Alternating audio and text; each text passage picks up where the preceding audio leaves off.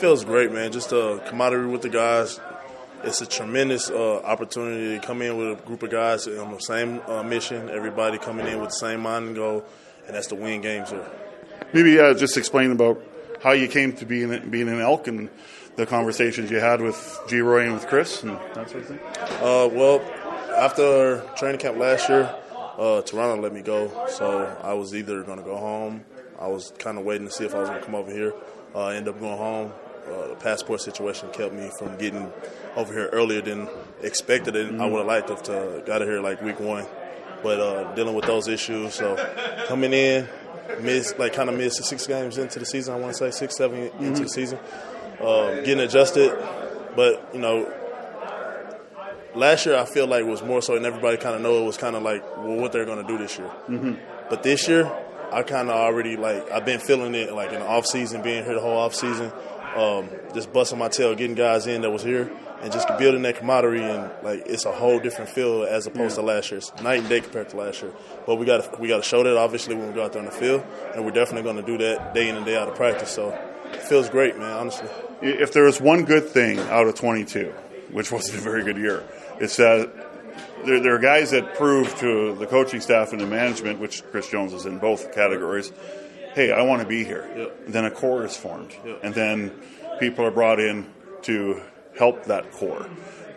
Is that what sometimes has to happen to build a good football team? I'm going to be honest with you about that. Last year I understand it was kind of like the expectations weren't where they are now, but the seeds were planted last year. Right. And like you said, Coach Jones and G. Roy and those guys, they did a great job of figuring out and understanding who wanted to be here and who didn't.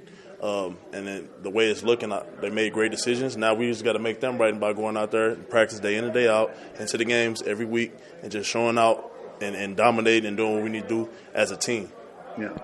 We asked Coach Jones, has the words Grey Cup been spoken? He says, yep, we've said it a lot, because if you don't set that bar high, then what's the point? Why are you playing? Man, listen, I know for me, I'm an older guy too. I definitely want to win a Grey Cup. That's been my motto since last year. Even though we had a losing season, we still had hope towards the end of the season, and I took that very personal. But even going into this year, day one practice, all the way through training camp, off-season workouts, going into the regular season, and now it all comes down to how prepared are we going to be, right? And obviously, everybody wants to get to the Grey Cup, but in order to get to the Grey Cup, you got to do the little things along the way, and it's going to be a long journey. So it's about staying focused, laser sharp, and just getting your job done. When I look at this D-line, I'm like, boy, there's a lot of big guys, including yourself. J-Man, Daniel Ross, who finally we get to see him play. Jake Serezin, who can bounce to the edge. I mean, you don't see a lot of guys that big in this league being able to do that. But how would you characterize this D-line?